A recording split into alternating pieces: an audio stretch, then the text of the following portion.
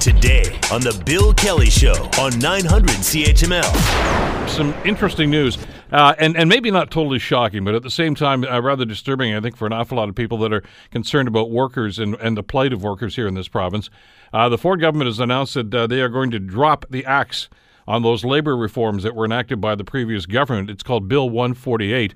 It was very wide-ranging. It talked about minimum wage, but it also talked about getting decent leave for family matters, holiday time, et cetera, et cetera. Apparently, that's all going out the window. What are the implications of this? Let's bring Laura Kateri into the conversation, chair of the social policy, for the Hamilton Roundtable for Poverty Reduction, obviously, who are deeply interested in this. Laura, thank you so much for the time. Great to have you with us today. Good morning, Bill. Thank you. This is not surprising, but troubling nonetheless.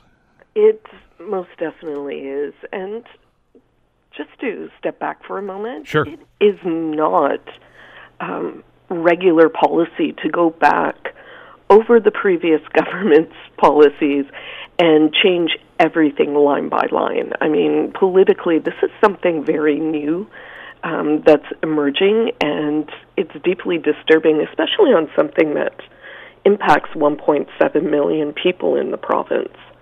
Well, I mean, I know the justification that the Premier is going to make and the Premier's supporters are going to make is, well, this was a campaign promise. But, all through the campaign, Laura, he said he was for the people. This bill, as it was crafted, is essentially to try to get a better deal for workers. And it seems to contradict exactly what the Premier said he wanted to do. Oh, absolutely. And it's more than just the $15 an hour. I mean, they're already up to $14. I'm not sure when he says scrap the act if he thinks they can roll back that wage increase.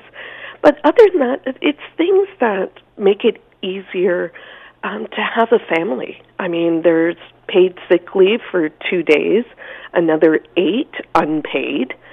There's emergency leave for your family, so if you have children, you're not going to lose your job because your child got the measles.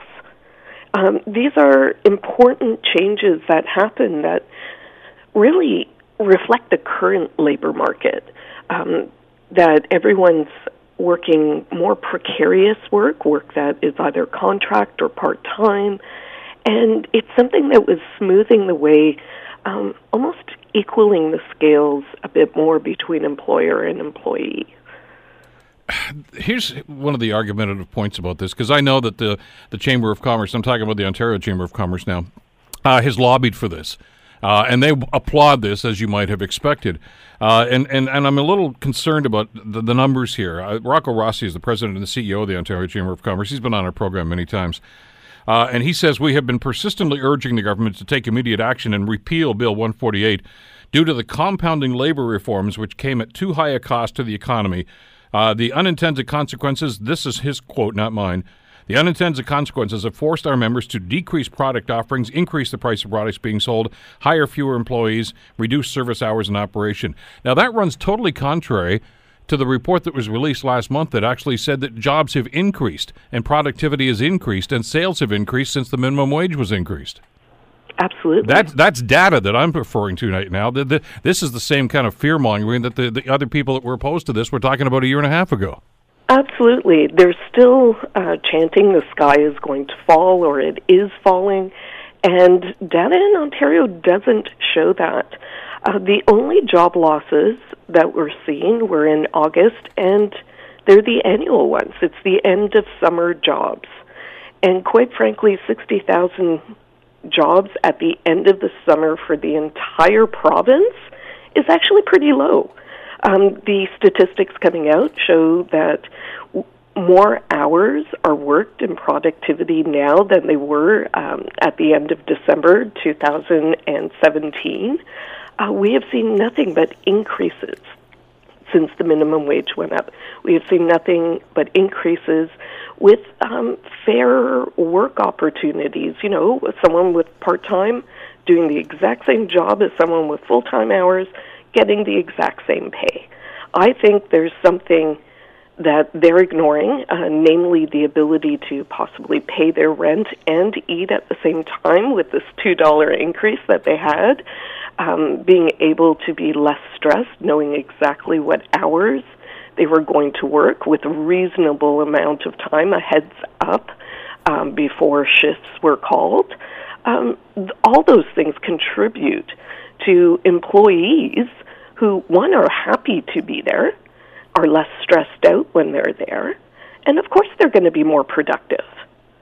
And the numbers indicate that. And what the government's doing here, frankly, what I think the Ontario Chamber is doing is conflating two stories here. There were the job losses at the end of the summer. There's job losses at the end of every summer. As you mentioned, because of part-time hires that are made through the summer months, those jobs end. And I know people that have been in that circumstance, and, they were on contracts, and they understand that. But they're taking that and they're saying the reason those jobs were lost is because of the minimum wage increase and because of all these other things. Well, that's baloney. We know that's not true. But they want to conflate those two stories to try to justify what they're doing here. Yeah, it's utterly ridiculous. And I think, we know the Campaign 15 and fairness is demonstrating the 15th of every month until this is actually repealed, until it's not on the books anymore. They are continuing to fight for this. This is not the end of the fight. And definitely let your MPPs know that this is not okay, that, it's impacting. And honestly, if we look at 1.7 million people in a city like Hamilton, that's impacting your neighbor, your son, your daughter, your grandchildren. It might be impacting you. And it's not ridiculous to ask for, 4 days before you know if you have to work. People have childcare to arrange for. And what is utterly mind-boggling is that, they're offering this tax credit. Well, a large number of people under $30,000 aren't paying taxes anyhow. The average is $485 a year, according to CCPA Ontario. For those who qualify. For those that qualify.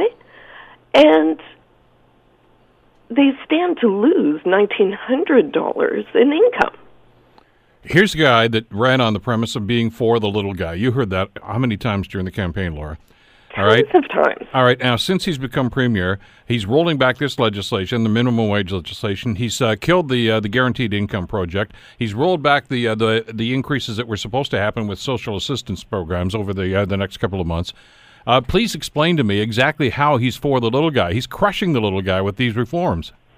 He's not only crushing them. I think in terms of 15 and fairness, he's actually losing revenue by not letting it stand, because that's $2,000 a year that will not be taxed, that could have been taxed. And then to go even farther, how do you call a 1.5% increase in social assistance, and we're talking a $12 increase a month for those on Ontario Works that are singles. So we're looking at people who are in the deepest poverty that will be even deeper this year, because we know inflation has increased more than 1.5%.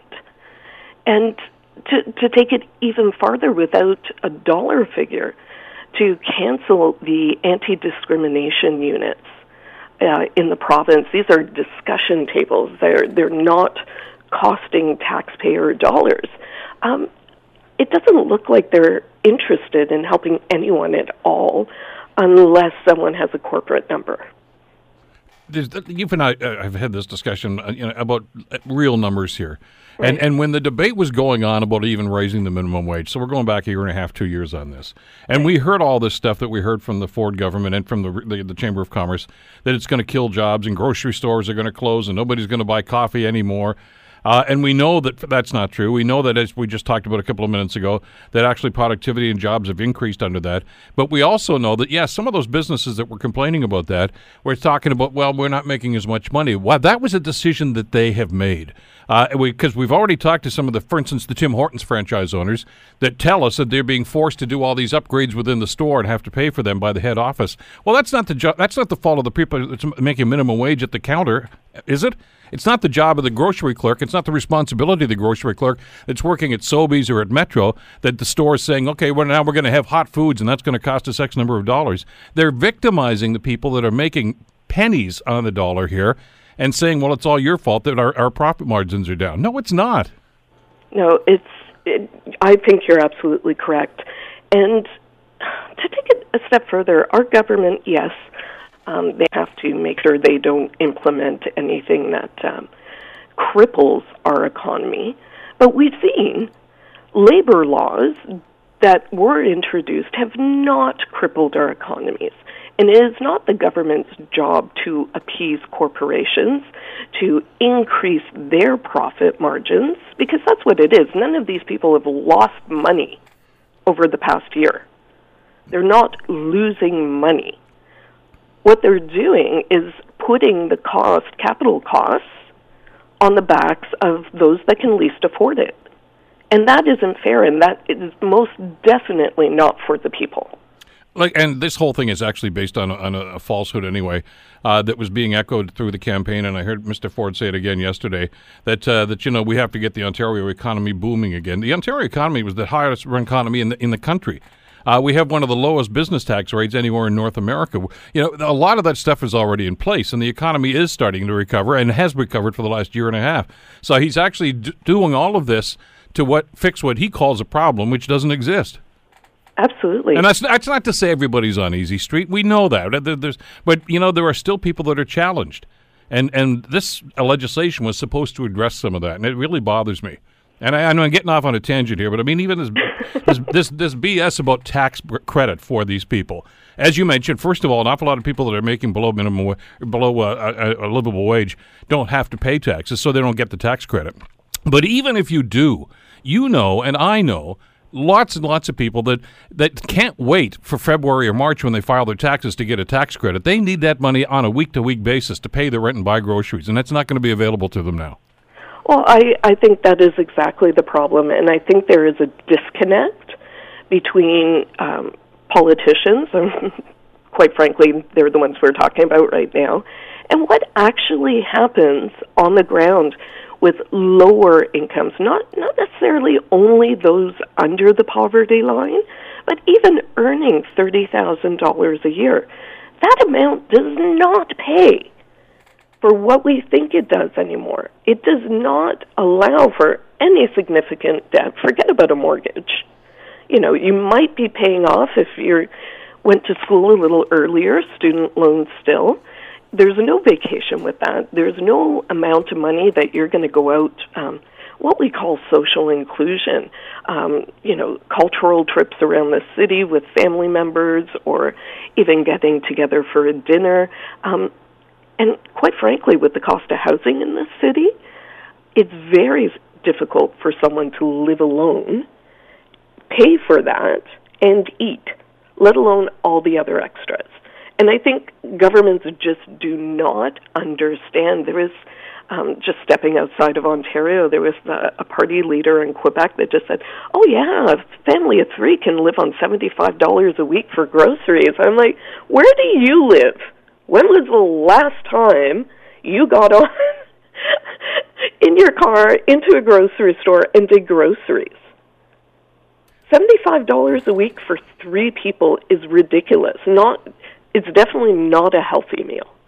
Well, it's a matter of being in touch, and the concern that a lot of people had during this election campaign here in Ontario was that, look, we're going to get back to back where the people that are having the hardest time are the ones that are going to pay the price for government reforms, because we've seen this show before.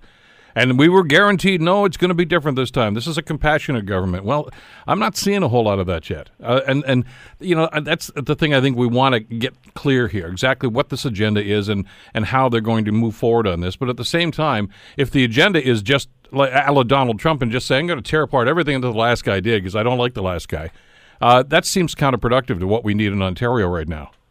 Absolutely. I look at it, when I hear the word compassionate, I tend to cringe because I think of all the listeners out there already on social assistance that got a rate increase axed, but not only the rate increases, all the legislative changes that were supposed to take place this fall and before the end of the year that have been put on pause, as they say, things that would make it easier for them to get ahead. I look at the cancellation of the Basic Income Project. It's not just the dollars that they're going to be missed. It's a sense of hope, because there is a level of income that is too low, and when it gets too low, you cannot pivot and make changes and change direction the same way you can when you have an adequate income coming in. Well, this is, I've got to jump in here. We're just about out of time, Laura, but I mean, this is the beginning of a conversation I think we need to have in this province about exactly what the direction is going to be, and I know you guys are certainly going to be part of that. I appreciate the time today. Thanks, Bill. Laura Katzeri, of course, from the Hamilton Roundtable for Poverty Reduction. The Bill Kelly Show, weekdays from 9 to noon on 900 CHML.